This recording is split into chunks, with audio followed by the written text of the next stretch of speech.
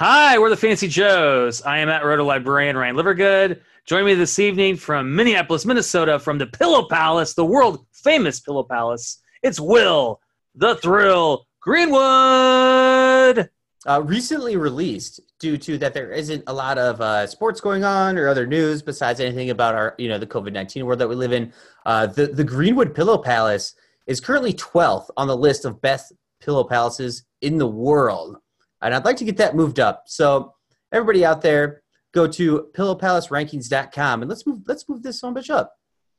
That's pillowpalacerankings.com. You are in for quite a treat, listeners, because for those of you that are not supporting us on Patreon, which is fine, that's patreon.com/fantasyjoes if you're interested. This is a Patreon Joes version of the show. And basically on the Patreon Joes version, we talk some Dynasty, some fantasy. We'll probably talk about more of that than we do on the Patreon Joes. But we also just kind of talk about whatever comes to our mind. So this is not a pure Dynasty football podcast, Will, tonight. We're going to go off the cuff as we do on the Patreon show and just kind of give our people a little taste, maybe see if they want to support us for a couple bucks a month. A couple shillings is all we're asking for. Yeah, that hardcore structure that you've seen on the regular big show is gone. Yeah, that's right. We're very strict here. We stick to short timelines. We never have a show that goes over 45 minutes. That's how we roll.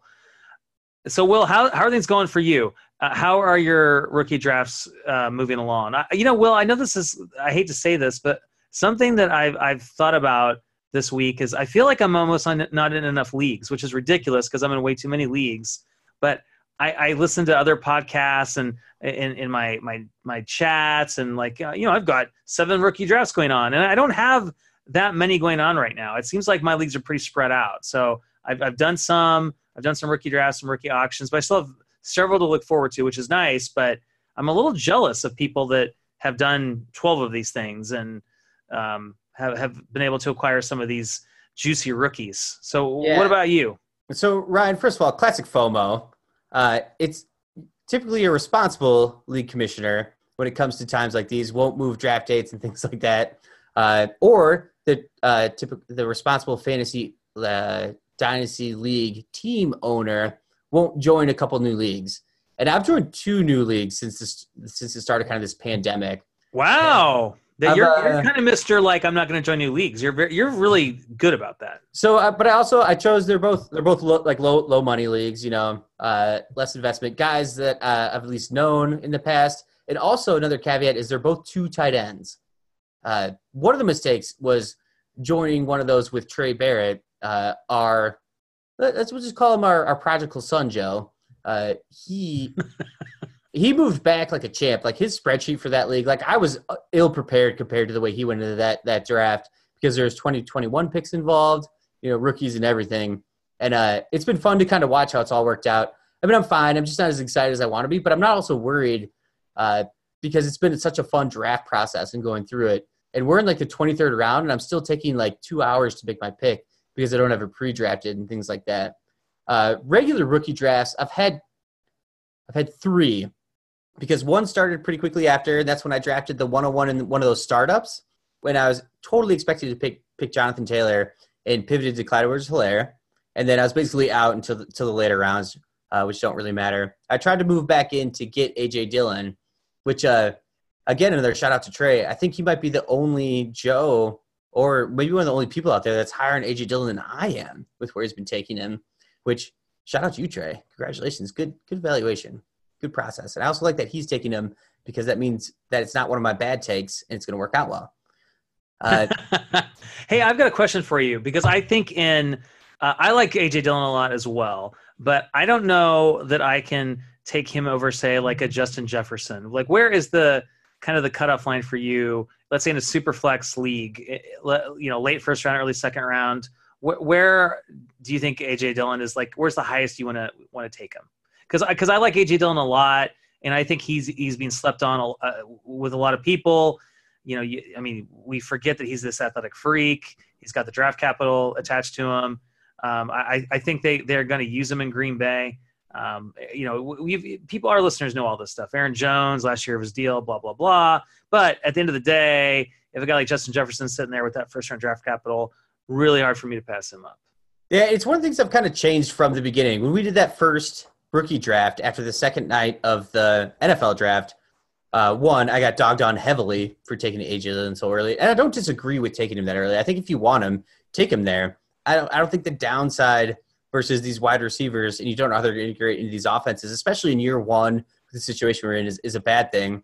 But I think I've just moved him back behind a couple wide receivers. Justin Jefferson is tough for me because I don't see his immediate integration into that offense. I don't see where he fits. I struggle with seeing the highest upside for him comparatively. So I think if on the clock, those are my two choices, and I can only choose one, and this is like the gavel is going to be banged after this, I'm going AJ Dillon over Justin Jefferson. And I know that's probably not not like standard status quo, but I still like him in that range. I mean, he's a late second round running back going to a prolific offense. They did lose Brian Bulaga. God bless the Hawkeyes. He went to the Chargers. And so I don't know how that offensive line is going to gel and how it's going to change. But I do think that AJ Dillon is agile enough, and he came from a terrible enough offense to where his NFL production could be amazing. Yeah, and I think that's fine. So you're saying then let's just say one QB league, take the QBs out of it because it simplifies the discussion a little bit. So you got your in whatever order you want to put them. You got your big five running backs. You got CeeDee Lamb. You got Jerry Jeudy. I think Jalen Reagor. I think people are kind of treating him as like the at least the 108 in a one QB league. Most people anyway. So then is that where you take him then the 109? Yeah, and I tried so hard to trade up in this league that I'm in. That's full PPR, one quarterback, and it's a decent money league as far as it's like 100 and I think it's $100 a year. And I look at this draft board, Ryan. I pulled it up as we were talking. Like Justin Jefferson with the 110. So we went Edwards-Helaire, Jonathan Taylor, J.K. Dobbins, DeAndre Swift, CeeDee Lamb, Cam Akers, Jerry Jeudy, Higgins, Reagor, then Jefferson at the 10. Ruggs at 11, and then Michael Pittman at 12. Keyshawn Vaughn went at the 13th, which I think is becoming more rare as we learn more about the rookies and we get more and more analysis and rankings online. I think Vaughn's moving up significantly higher than that. Mims, Shenault, Burrow. I can't believe Burrow went before Dillon. But at this point in time in this draft, I was just sending out trade offers like crazy. I don't have a lot of capital in it. I'm a pretty competitive team. But I was just trying to get up there and couldn't. And so AJ Dillon slipped to the 209, so the 21st pick in a full PPR dynasty one quarterback league was just shocking to me that he fell that far. And I now looking back at this, and even with my efforts, I feel like I didn't try hard enough. Well, sometimes you can only go so far, and it depends on your league and how active people are. And I do think this year in particular, it is hard to like harder than usual. I think to move up too much in these rookie drafts because I think even those most casual of dynasty owners that you're in leagues with, they know that how great this class we think is going to be and the talent that's there. So it's hard. It's hard. And I've in that draft, I'm curious because I want to segue a little bit into our discussion on guys that we've kind of changed our tune on. That's one of the things we talked about on Voxer before, this show, because one of the guys I've really started taking a liking to, within reason, is Antonio Gibson and he's starting to get some hype now. He's starting to get some buzz. Because if you look at his college production overall, like big picture, he was not this prolific producer. But if you dig into it, he's this incredible athlete. He's he got comparisons to. He's not physically like Christian McCaffrey, but in terms of like a guy that has amazing pass catching ability, he's a lot bigger than Christian McCaffrey. A guy that could be interesting in that Washington offense, an offense that needs some playmakers. What was it? Is like average yards per. He didn't have too many carries, but his yards per carry was ridiculous. And his yards per carry was 11.2. Yeah, in college, which is 99th percentile, so it is pretty ridiculous. Yeah, but he didn't carry the ball that much. And yeah. So anyway, a guy that maybe, and I think like he didn't have the grades to go to a good college, so he's like a JUCO transfer. Anyway, long story short, I'm intrigued by him. I don't want to reach too high for him, but he's a guy that I kind of want to get on my roster just to kind of see what happens. Because I don't that backfield in Washington is just kind of murky.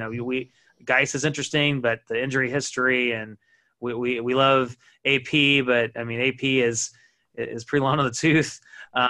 They got some other interesting guys like Bryce Love, J.D. McKissick, yada yada yada. A lot of guys in that. Well, and they signed what's his name from Tampa over there too. Oh yeah, Peyton Barber.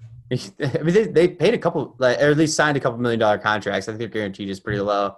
That Redskins running back like group is just, it's a headache. It's such a headache. And if you want to choose to be a part of it, it's good to be passionate about it, Ryan. So I like you need to be confident that something's going to happen with them. Yeah, and I just think if you can get him for the right price, I mean, there are a lot of guys I want over him, but I've also seen him go pretty late in some rookie drafts. So he's a guy that really I just was kind of dismissing because I only was looking at his college production, and I didn't dig into it enough. And I was like, this guy didn't do anything in college. Why are we so excited about him? He's a guy that's switching positions in the NFL. But now that they've come out and said he's a running back, we know he's this athletic freak. I'm intrigued by Antonio Gibson. So my question, Will, is who are some guys that you've changed your tune on since the draft? You've had some time to dig in, and with the caveat that we always say that it's good to do your homework before the NFL draft. And yes, an NFL draft should influence how you feel about guys. You want to look at draft capital, that type of thing. But that said, I mean, you can't necessarily look into everybody. There are so many guys, and then guys that all of a sudden have this third round draft capital attached to them, you didn't think would go that early. You got to look into them. So yeah, especially like the 302 with where the Redskins took them, or the Washington football team. I'm not that intrigued about. I just want to speak quickly on Antonio Gibson. His hype train has risen pretty far, and I bet that Antonio Gibson is cheaper to acquire 8 months, 12 months from now than he is right now. Based on just coming out of college, coming out of Memphis, they've been a running back like production factory when it comes to analytics, like good analytic areas moving into the NFL. But they haven't been a great NFL factory yet. And I do think Antonio Gibson has a lot of upside, but he will be cheaper than what he is right now in rookie drafts, and he will be next year. And it's going to take time with everything that's going on right now. No OTAs, no meetings, no everything like that. Like now's the time to just kind of I think sit pat, unless you're getting him at a value in the later second, third round, and you don't have a lot of investment in that pick. And I'm wanting to wait on him, Ryan. I feel like he's going too far. I think that's fair, and you do have to be careful because I think if you're taking him like mid-second of a Superflex league, I think that's way too rich for me. But I think in some leagues he may fall. It just depends. He's one of those guys that probably will be pretty variable.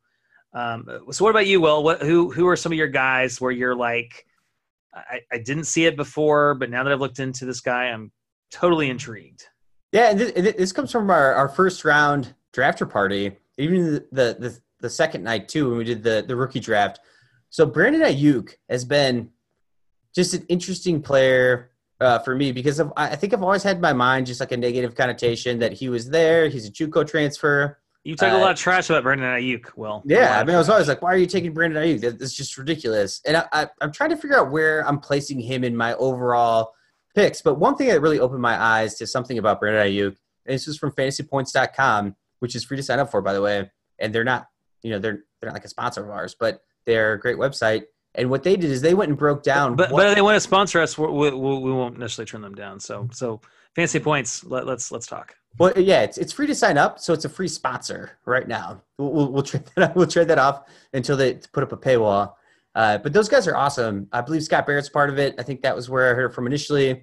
Their whole team is just they're passionate writers, and they're very analytical along with film based on what they do. And IDP content on their website. Thank you very much. Well done, Fantasy Points. Love it. They're thinking about getting rid of that because it's the least clicked on portion of their website. It's actually less than the pop-up ads. I kid, they don't have those. That's good. But so the whole like narrative. So let's go down narrative road, right? Because we like these kind of things, right? Like let's get some passion into our picks and what we're doing. So the whole narrative. I didn't know this. The Niners were telling Ayuk that they were planning to take him at 13. Like they were like, you're a pick at 13. On the phone that I'm actually gonna push that off. They were gonna take him at 13. You know, the Bucs traded up to grab potentially the best offensive lineman in the entire world in Wirfs from the University of Iowa. And so fortunate to Kinlaw because that fits both a draft grade need and a team need. That's kind of like a good mix of what they had. They couldn't really pass up Kinlaw because his upside is all pro. His downside is a washout. But they felt like they needed to take him. And so that moved him back in the draft. And then they traded up with the Vikings, of all people, from their draft pick because they're worried about Ayuk being taken. Shanahan said he viewed Ayuk as a scheme-transcendent, every-down receiver who can play all three wide receiver positions. And then another quote from that interview, on the phone with Ayuk, the team, and like Shanahan and John Lynch, we were hoping you were going to be there. We were scared we were going to lose you. We were hoping to get you at 13. The D lineman that we needed was there. And then, still need to be able to come up and get you where we got you. You were our guy. They had him graded at the same level as CeeDee Lamb. They moved up to take him. I know it was only a 4th and 5th round pick, kind of swap. They didn't pay a ton of draft capital, but that wide receiver room is open. They're in love with his ability, and in a Shanahan offense, and I still think he's a great offensive mind that we are kind of dismissing in fantasy because it's always a mishmash. That Ayuk has a chance to boom earlier based on how he'll understand how well Ayuk understands the playbook, where he fits in the offense, how Garoppolo can use him, and he might have his opportunity to be more valuable after year one. These other wide receivers might be more valuable after like 2-3 years. Is higher. That's where I come from.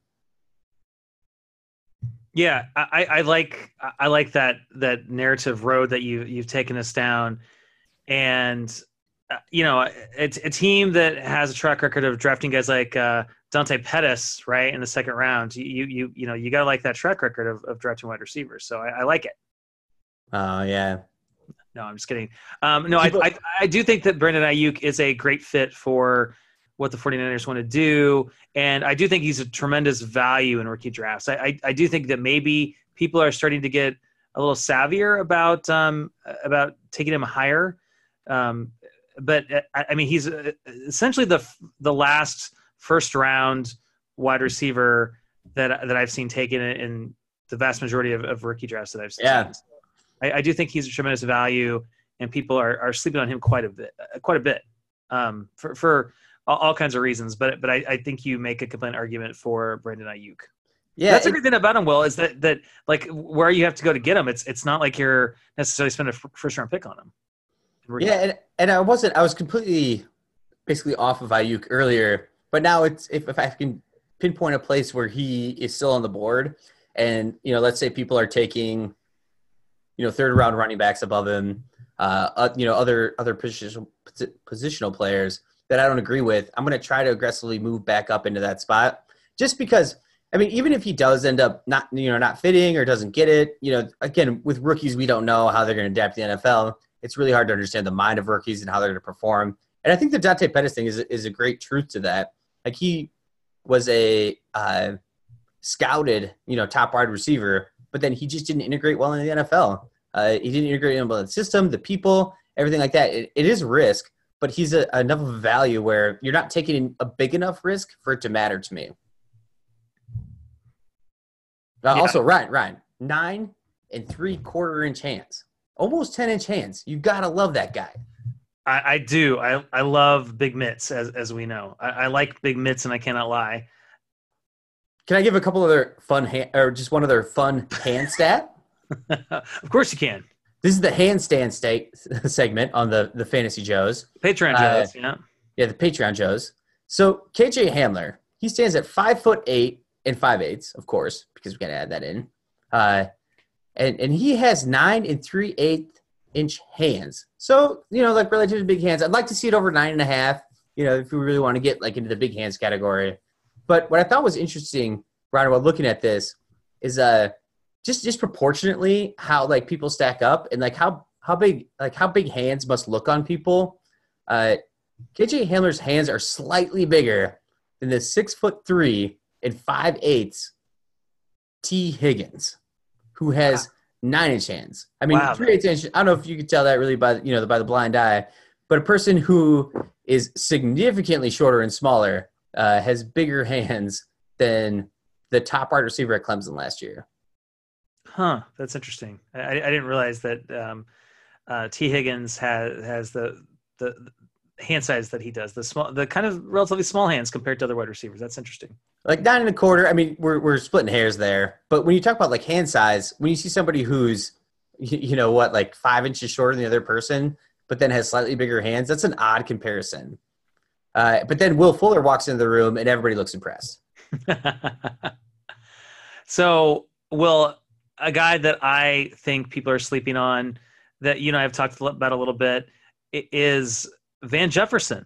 2nd round pick, went to the Los Angeles Rams. And, what do we like about Van Jefferson? Well, we've heard what a great route runner he is.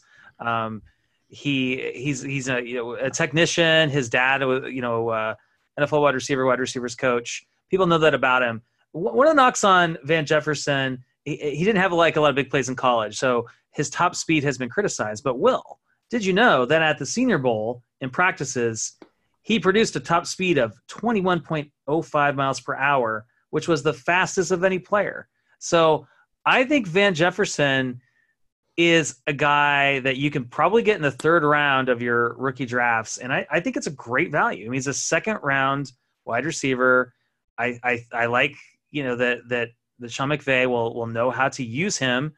And I just think he's super interesting. And no one at all is hyping up Van Jefferson. And I don't really get it. Because he's got the draft capital. I don't know. So I am intrigued by Van Jefferson. What about you? Is he an afterthought to you, or is he someone in the 3rd round you might think about? Yeah, and I think that I feel like he's going like late 3rd round. And I've seen him on boards. It's between him and like a much later like running back like DJ Dallas or something like that. And I can see now where it's the mistake to go with a running back based on the draft capital and the traits that Van Jefferson has. I just have a hard time buying into it because we've seen kind of a shift in that Rams offense. So recency bias is tough because they weren't as productive as they have been. They didn't look as creative. They looked, confused at points in time. And I think McVay can turn that around and we can see it. And this could be a very big value. And so I agree with it. I just struggle a little bit with like, he didn't really do much in college. He had a decent combine, but I want to get more excited, but I just feel like he plays the same role as like Cooper Kupp, and then you have Woods on the outside, and if they're running 2 tight ends, where does he fit in? Right, and I know. I mean, that's the argument against him. It's like it's a weird landing spot. It's not a good landing spot because there's no real clear path for him to get a lot of playing time. I just think that when you're looking at guys where he's going in the draft, and you look at all your options. He has some things that stand out among the group of guys he's with. So I just think purely from a value point of view, I think he's a good value, a guy to look at in the 3rd round. That's all. Do I think I want to reach for him in the 2nd round? No way in my rookie drafts, but I think he's interesting, and I think that he has a little bit of upside because he can play all 3. You can play anywhere. He's best out of the slot, but he can play anywhere according to the scouting reports. He's get off press coverage, according to scouting reports. I just think he's interesting. You're right. The landing spot is strange, and he doesn't have the college production, but he's a skilled player, and I'm intrigued. I'm going to follow him and probably snatch him up in some drafts and put him on my taxi squads and just see what happens. In the DLF ADP, he's going 29th as a rookie, so it's not a big. You're moving up if you want to get him in a 12-team league. That's mid 3rd round. So we're not talking about massive rookie draft capital going into him. But I think you're gonna have to wait, Ryan. I don't think we're gonna see. I mean, again, this year could all just be canceled too. But like I think in a regular year, in year 1, I don't know if we'd see him move, and then you might be able to acquire him for a later third round, fourth round rookie pick next year, but then expect production. Yeah, and that's absolutely true. And I think one of the things that I do look at when for those third, fourth, fifth round picks is that I probably want to take a flyer on a running back. Even someone like Benjamin that is seventh round pick, just because those guys can really climb in value, right? Let's say like Benjamin, not someone I particularly like, but just use him as an example. Let's say he beats out Chase Edmonds for that job, or let's say Kenyon Drake goes down and Chase Edmonds goes down. We see it all the time, right? Two running backs go down for the same team. All of a sudden, he's the guy in a high-powered offense. His values would just skyrocket, right? So, especially with Kenyon Drake just there, not necessarily there beyond this year. So, yeah, guys like that are probably better bets to take later in your rookie drafts, just because a guy like Van Jefferson, odds are, maybe in 2021 or 2022 he does something, but in 2020. You're right. He's probably not doing anything. Yeah, and I think I'd gamble on Van Jefferson over, Benjamin after draft capital faction. There's got to be something more wrong with Yeah, no, I did. Not maybe the best example, but Anthony McFarland, Joshua Kelly, guys we talked about in the last show. Those guys have decent draft capital attached to them, and they're in pretty intriguing situations. So if you've got those guys on the board in Van Jefferson, you probably want to go for Anthony McFarland or Kelly or somebody like that. Speaking of unprotected Florida wide receivers, Ryan, which is basically all their wide receivers. So Trey, come defend Florida on the podcast anytime you want, but they're not a great offense at all in the past few years. A good team. Let's not steer them wrong. But so Freddie Swain from that team as well has intrigued me, Ryan. He went later. I think it was the 6th round draft pick to the Seahawks. He's one guy. I put him in here because I wanted to just note him that his flashes in college have been incredible. Like what he's done, like big plays. When he finally his ball tracking, tip balls, his highlight reel is incredible. I'm sure there's a whole ton of mishmash in between there. He's never been overly productive. He's never commanded enough of the offense, but he was a 4-star prospect coming out of high school. He's 6'1", ran a 4.46 at the combine, and he's had just these flashes of. In my mind, he's flashed elite talent at certain things like ball tracking, being able to sit in a zone, and I think that his landing spot is just very interesting. So at the very, very end of drafts or an undrafted, free agent in your dynasty leagues where you have a taxi squad. He's he played 4 years at Florida, which is kind of a red flag anyway, but like a long shot. I think the actual alpha, I don't know, in watching it, I feel like it was Freddie Swain on that Florida team. And I'm just super interested in trying to scoop him up. Tyler Lockett, on the Seahawks, he has had kind of a riddled injury history career. But then when I went and actually looked at this, Ryan, do you know how many games Tyler Lockett in the regular season that he's missed because of injury? You're on mute. Sorry, how many games has Tyler Lockett missed is all I said. I said during the regular season because of injury. Quite a few. I'm going to guess 20 games. All right, so I looked this up on Player Profiler. Mm-hmm. He has missed 0 games because of injury. Tyler Lockett, really? Yeah, because he broke his leg in that last game of the season, and then I think he might have missed his freshman year, but actual starts versus games played, Tyler Lockett has been active for every game he's been a part of in the regular season. It sounds like you're playing with numbers, though, because he hasn't ever since he's been in the NFL. He has missed some games due to injury. I don't get that. No, he missed postseason or was suited up and wasn't involved. But so in other words, he was probably he toughed it out and was suited up, but since he was injured, he wasn't productive. But but actual games missed. This is what I think is interesting because I feel like we've all thought that he's missed just big blocks at times. Yeah, obviously I did. I thought he missed huge games every year. That's interesting. Yeah, his whole injury history is just super interesting because since he was drafted in 2005, going into that year, he actually has missed 0 regular season games on the injury list. Huh. So, because I was like, this guy's a storied injury history. He's got to be a risk. His contract can't be that great. They got to be able to get out of that. I was trying to find some positive points about Freddie Swain, by the way, which is where this came from. But Tyler Lockett's injury history is much, much, much overrated. I mean, he had a multiple leg fracture, which took him out, but that was only during the offseason, and he missed the postseason, which I think is that kind of that memory in your mind that you think of more because it happened at such an important moment. So anyway, Tyler Lockett, and I don't think the Seahawks are going to do this, but with his contract, he could be a potential like cap casualty in like 2021 if they're going to like go with their like let's not support Russell Wilson with any sort of great wide receivers.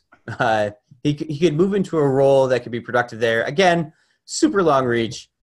His just flashes of greatness, I think, are worth putting on the end of your taxi squad if you have a spot in a place where he won't get drafted in rookie drafts. Yeah, that's interesting, and I love that name because no one is talking about him. Nobody. So it's good. So one guy that people are kind of talking about a little bit, I've heard is, and I want to ask you about this since we're Big Ten guys. You watch some Big Ten football. Yeah. Also, right? I checked Tyler Lockett's with Pro Football Reference, and he's 16-16, or like he's played 16 games every year that he's there. I looked his career numbers up, and there was one season he only played 15 games, by the way. But I wasn't going to say anything because I was like, that can't be right. But hey,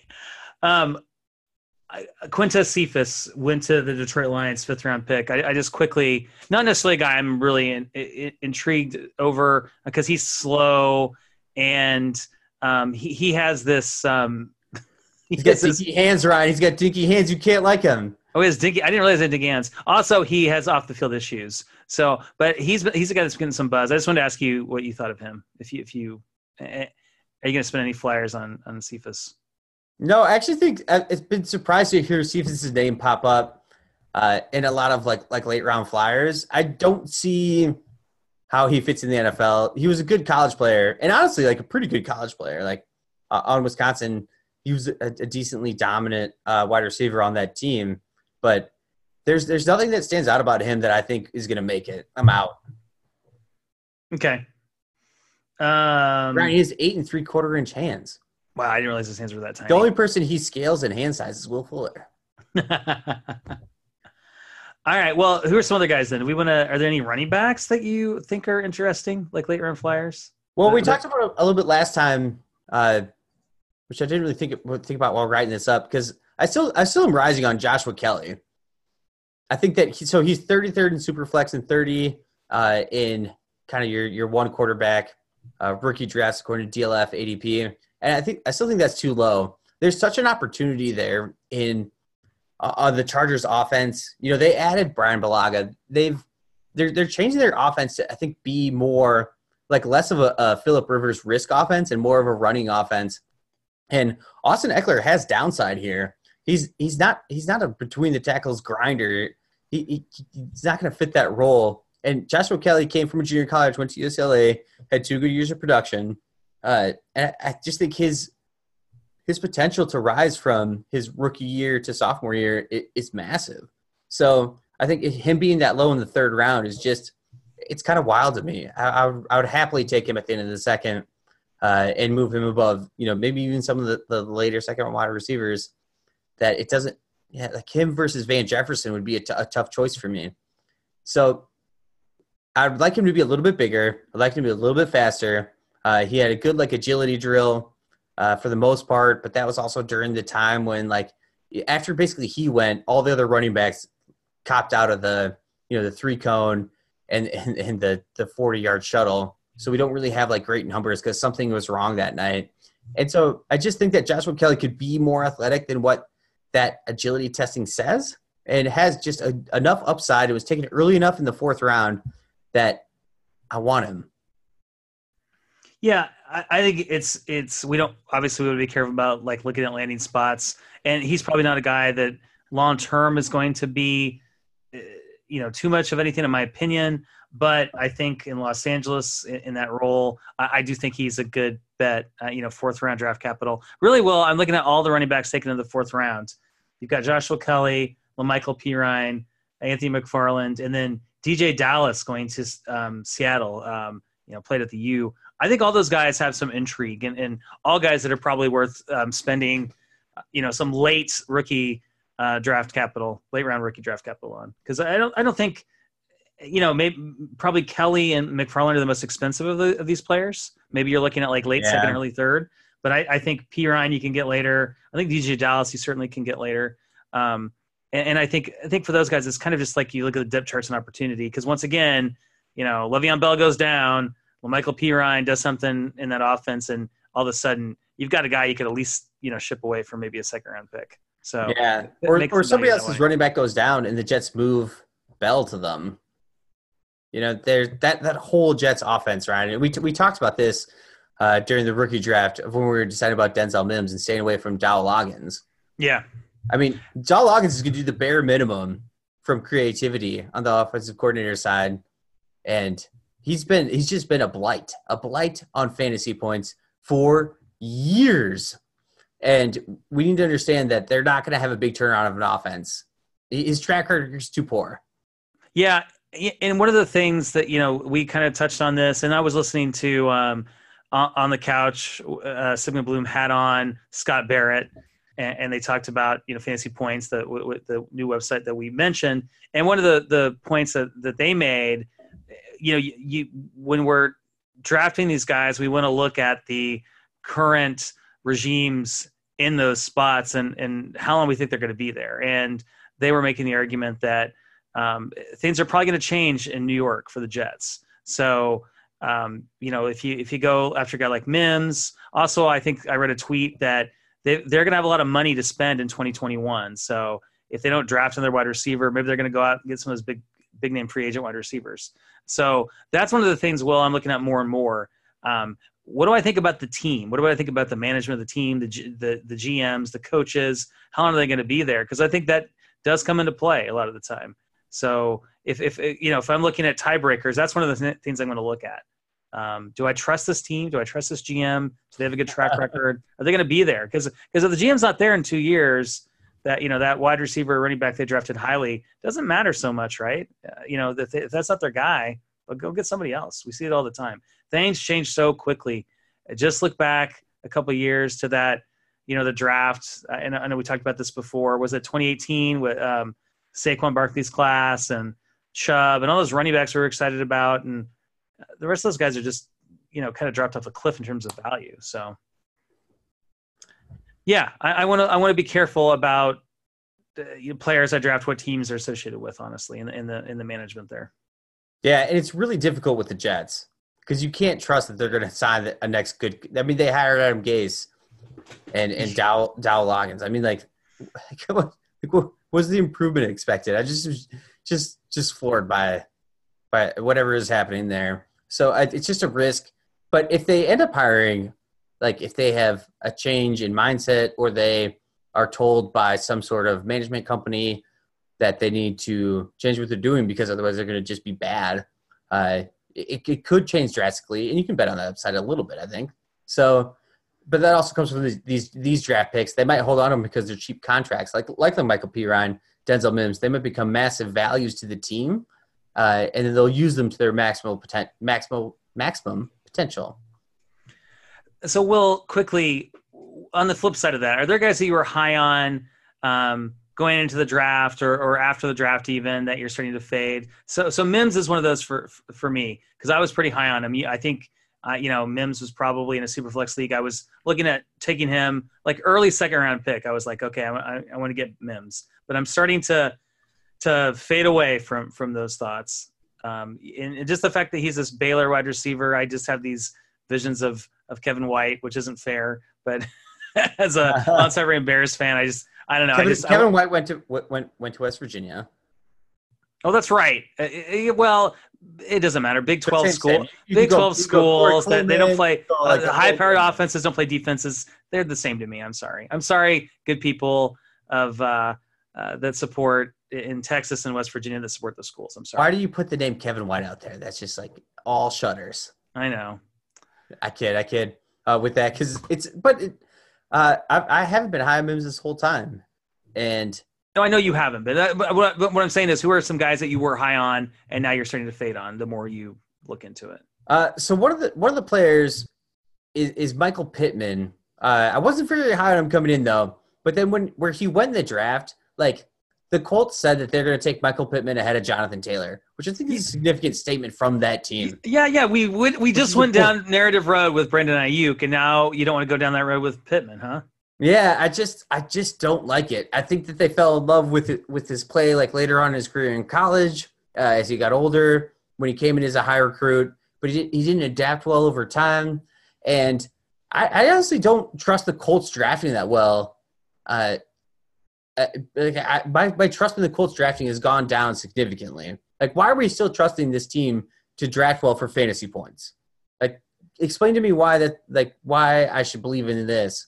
And then Michael Pittman fits into a role, and that kind of like later breakout, and then him adapting to the NFL and the time it's going to take. I just don't really like how long. Like maybe 3 years from now, Pittman will be a great NFL wide receiver, but where you have to take him now versus somebody else, you'll be able to trade for Pittman a year from now to get him plus something, and I think that's the win. I think he's a wait and see player, so that's why he's falling for me. I want to take a get rich quick scheme player versus Pittman. You might miss on this though, Will, because I mean, going down narrative road. I've never missed. But they like Pittman. I think that he's a good fit for what they want to do. I think Philip Rivers is going to like him.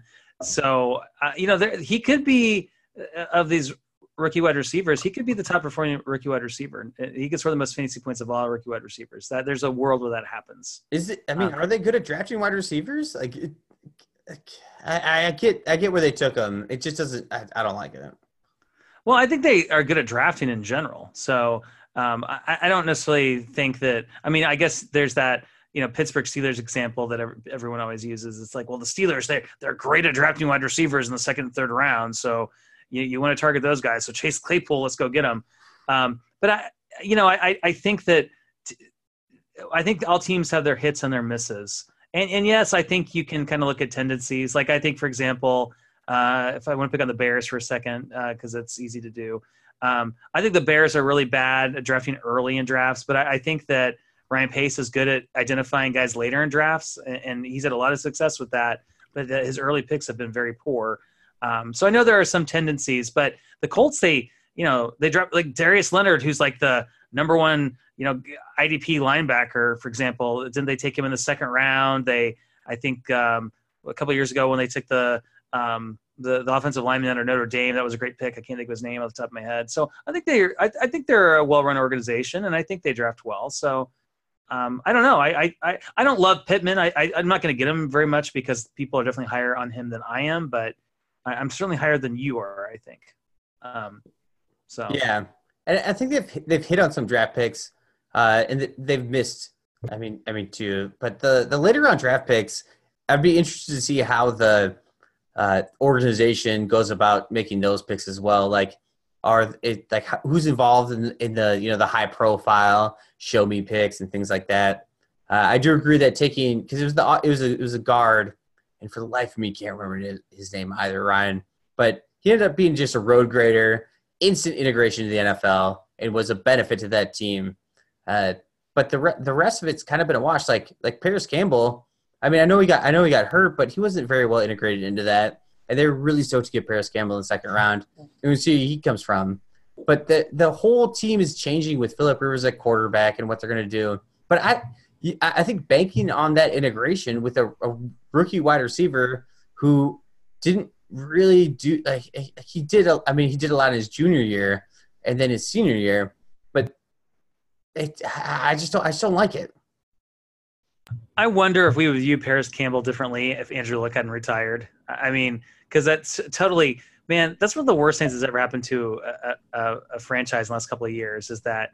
And we forget we're not even a year away from that, where Andrew Luck just shocked the world by announcing his retirement. And I don't know. So I think the Colts have done a good job navigating this, and I'm happy they got Philip Rivers. I hope he has something left in the tank. Not only because I seem to own way too many shares of him in Superflex leagues, but also I hope they make a run, at least make it to the playoffs. I kind of have a soft spot in my heart for the Colts. I don't know why. I Also, shouldn't. But they signed the uber productive tight end Trey Burton. Yeah, that's right. He's gonna. I think he's gonna succeed in that offense, though, Ryan. It's gonna put the Bears to shame, in that sense. Maybe, but here's the thing with Trey Burton. I think, well, if he's healthy, perhaps. And also the thing too is that, I even hate to bring this up, but there's been a lot of talk in the Chicago area. He had some mental health issues, and maybe one of the reasons he didn't play in the playoffs against the Eagles was that like he mentally was having a breakdown. So I don't know. I mean, that would make me nervous. I think there's a reason that the Colts were able to send him so cheaply, and he wasn't a guy that a lot of teams went after. So. Oh, that is such a homer narrative. Yeah, but no, I mean, we'll see. I think Doyle is probably better, so we'll see. Maybe he's going to be awesome in that offense. I don't know. Is Trey Burton a guy that you want to try to target?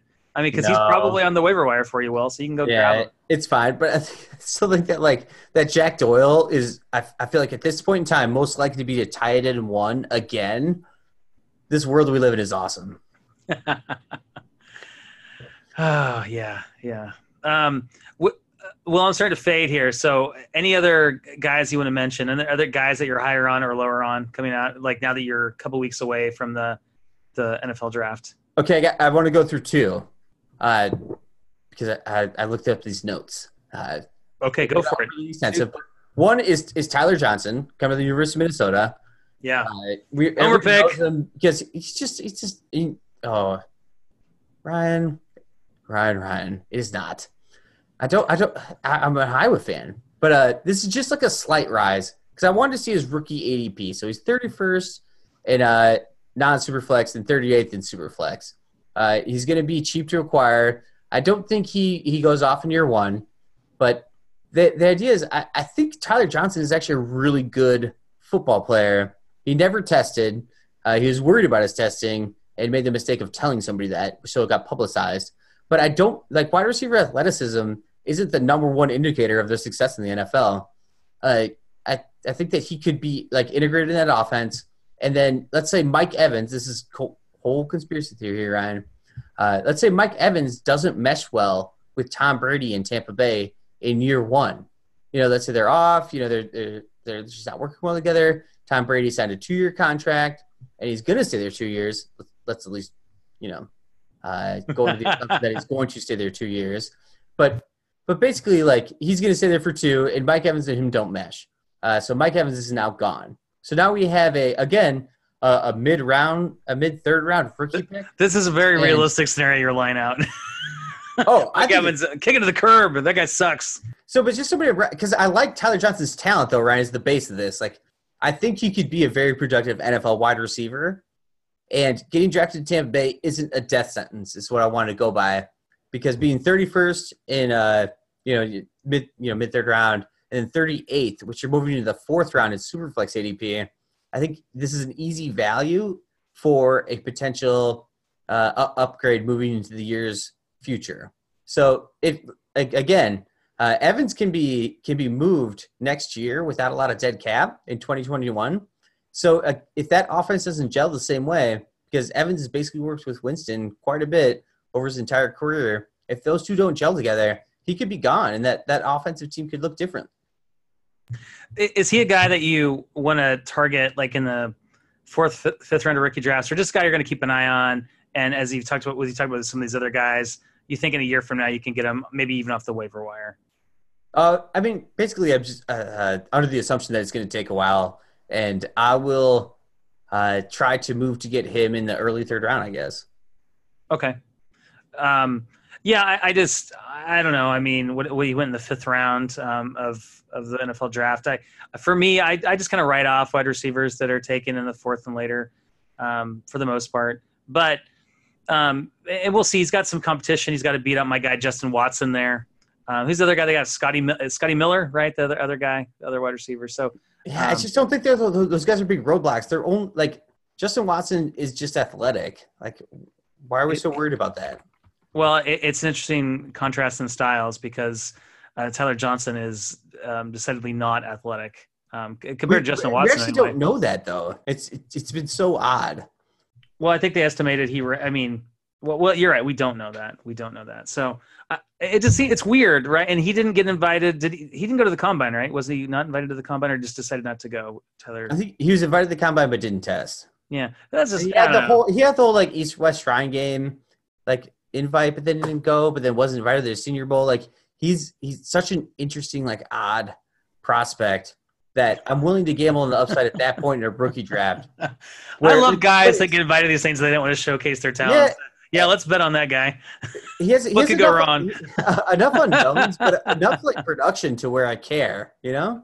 No, that's fair. No, he has the production. I mean, he was a great college wide receiver, no doubt about that. And he could certainly have a role in the NFL, and he could even, be a fantasy producer if things go right for him. And I hope they do. So, well, anyway, like late second round or early third round rookie picks in like non-superflex leagues are crapshoots anyway. I'd rather take one of the running backs we talked about, one of those fourth round running backs. I think I'd rather take Van Jefferson, honestly, than Tyler Johnson. I mean, yeah, that's fair. No, anyway, who's the other guy? The last person that I've been rising on, and I feel like it's been talked about at least a little bit. And I was listening to the UGH podcast, and is what set this off. But because I knew another fun fact about this player, but it's Michael Warren, I guess, junior. He goes by junior now. He's the Cincinnati running back that got signed as an undrafted free agent to the Eagles. So I've been rising on him because I think he's like one of those great like late fifth round ads, especially for a taxi squad. One of the free agents you can pick up again and put in a taxi squad. If you have a short roster, this guy's gone. Like he's not gonna, I don't think, produce early by any means. But he was ranked the 8th running back by Maurice Jones-Drew going into the NFL draft. So he was ahead of guys that we care about and drafted. Ryan, I'm blanking on. Sorry, he was ahead of AJ Dillon. Okay. As far as Maurice Jones-Drew's rankings, and 8th isn't even that high for rookie running backs. Like, what do you want? You want like a top? We have the top 5 this year, and after that, I think it all doesn't really matter. But I looked more into Michael Warren and who he was as a player. Tried to find some some write-ups about him, and people were pretty high on him coming out of his sophomore year because he had his biggest season. He rushed for 1,329 rushing yards. He had over 20 catches. His yards per catch were pretty low, so I don't think they were anything more than dump-offs. But again, that's like an interesting statistic that projects well to the NFL. He's 5'9" and 226 pounds, so he's a thick boy. He has 9 and 1 and an 1/8-inch hands, which is fine. I like to be a little bit bigger, but his projected 40 time by DraftScouts.com was between 4.48 and 4.68. So wide range. I don't know how predictive that is, but again, a UDFA who has athleticism, production, potentially coming out of college and going to the Eagles. I'm just moving up on him. Yeah, and we've seen this happen in Philadelphia before. I mean, they like to use a lot of running backs, and you've got obviously Miles Sanders, Boston Scott, who is interesting. And after that, though, who is there in the depth chart? I mean, is Corey Clement still there? I think this is a great name to throw out there, Will, because he's a guy you can get probably after your rookie drafts off the waiver wire if you want to, or get him in the 5th round if you got rookie drafts that go that late. I think it's a great name, and he is a guy that could see some relevance. A great dart throw. A couple of guys get injured in front of him. He could be producing for the Eagles offense. So also a quick pivot, Ryan. What's your opinion about Miles Sanders moving in next year? I have always been lower on Miles Sanders than most. Maybe not always, but I think people have really I think he's gotten a lot of hype and people are really excited about him, but I just don't ever see him being that true 3-down bell cow running back there in Philadelphia, because they just don't do that. I know this is like a tired narrative, but I think it's going to stand to be true. So, I like him. I think he's going to be probably a running back too, in 2020. But I don't know that he's going to. I think some people can envision him being like a top 5 or 6 running back overall, and I just don't see that. Yeah, but I'm on the opposite side. I think he has very, very high upside. I don't think the Eagles are going to use him in like a 20-plus touch role every game. But when it comes to like usage in that offense, I think just under 20 touches a game can keep him healthy and uber productive. I'm very, very, very excited for Miles Sanders' 2020 season, assuming everything goes to plan with being able to play the 2020 season. But I've heard like people they have Elijah Holyfield, Michael Warren, Boston Scott. They have all these just guys behind him. Like Miles Sanders, it's head and shoulders better. It's more likely to produce like winning plays for the Eagles moving into 2020 than any other running back on that roster. I'm just shocked that like all these other guys come into play. I get that the scheme and him adapting last year, we had Jordan Howard, we had Boston Scott, but I just don't buy into it. I think Miles Sanders is in for a very, very big boom year, to where after this year, he's going to be a very nice sell high candidate. It's possible. It's very possible, and maybe he clearly is the alpha, and you know he gets the lion's share of those backfield touches, and those other guys do nothing. I mean that's true. So But you know, I guess if I own Miles Sanders, he's a hold for me. He's not a guy that I want to sell, but I'm not looking to acquire him either aggressively. yeah, and I acquired him in the past two startup drafts because he slipped to in that 10-team league. He was in like the 5th round, and then in the 12-team 2 tight end league, he slipped to the 3rd round. I think Miles Sanders could, as far as like rookie running back contracts, is a steal there. Right? I don't see another alpha on that team. It baffles me that we think that they're just going to use subpar running backs because they drafted Miles Sanders last year and he didn't really start to progress until the end of last season. I just am confused to why a player, a running back who was drafted in the 2nd round, is very athletic, and then started to produce really heavily in the second half of the season, won't become the alpha in that offense. I'm not worried about these guys. Like, what am I missing? Well, we have these conversations all the time because teams, they if you're a coach on an NFL team, you don't look at these guys as fantasy assets. You look at them as guys that you want to protect a little bit, and it's not healthy to give them, all those touches. So, and Boston Scott, he's not a guy to sleep on. I mean, he's a talented running back. Is he special? Is he as good as Miles Sanders? Absolutely not. But I just think that we've seen this history. You look at the history of how they use their running backs. I mean, I think Boston Scott's kind of like the Darren Sproles type guy in that offense. So yeah, I mean, I think that's what it is. I just think that they're just not going to use him as much as we want them to use them. And there is that efficiency argument where maybe he gets X number of touches and is able to do a lot of things with them, and that certainly is possible. So I do have a question, Will, though, when you talk about Miles Sanders and his value. Where do you rank Miles Sanders among the top 5 running backs in the 2020 rookie class? Like, where would you put him? So obviously we've got Edwards-Helaire, we've got Taylor, Dobbins, Akers. Who did I forget to name? Oh, Swift, of course, Detroit. Yeah, and then you have. Where would you rank those guys? I mean, just where would he rank among the rookies? Doesn't matter. Yeah, I think he's 3rd. He's 3rd. Okay. Yeah, I would take him ahead of Dobbins, Akers, and Swift at this point, pretty easily. Yeah, I think he's probably 5th for me. Swift has slipped down my board quite a bit because the more I think about it, talking about, we were talking about regimes and I just don't trust Detroit as a franchise. I've decided. I'm just worried about that. And I don't know. I think that's going to be an interesting backfield. So I think I would take Dobbins and Cam Akers over Sanders, but it's close. It's real close. Yeah, I think I would take Sanders because he's just value boost. I think at this point next year, Sanders will be more valuable. Or sorry, let's go mid-season. You might have to make a deal because Dobbins has the upside. Talk about landing spot beneficiary, but they did lose Yanda, and again, God bless the Hawkeyes. If they can fill that and transition that well in that offense, Dobbins' upside is just incredible, and I really like that. It's hard to sit on an early rookie running back pick for a year, especially if you're a rebuilding team and you're thinking let's just say next year a couple of your players get hurt. Now you're sitting on Dobbins.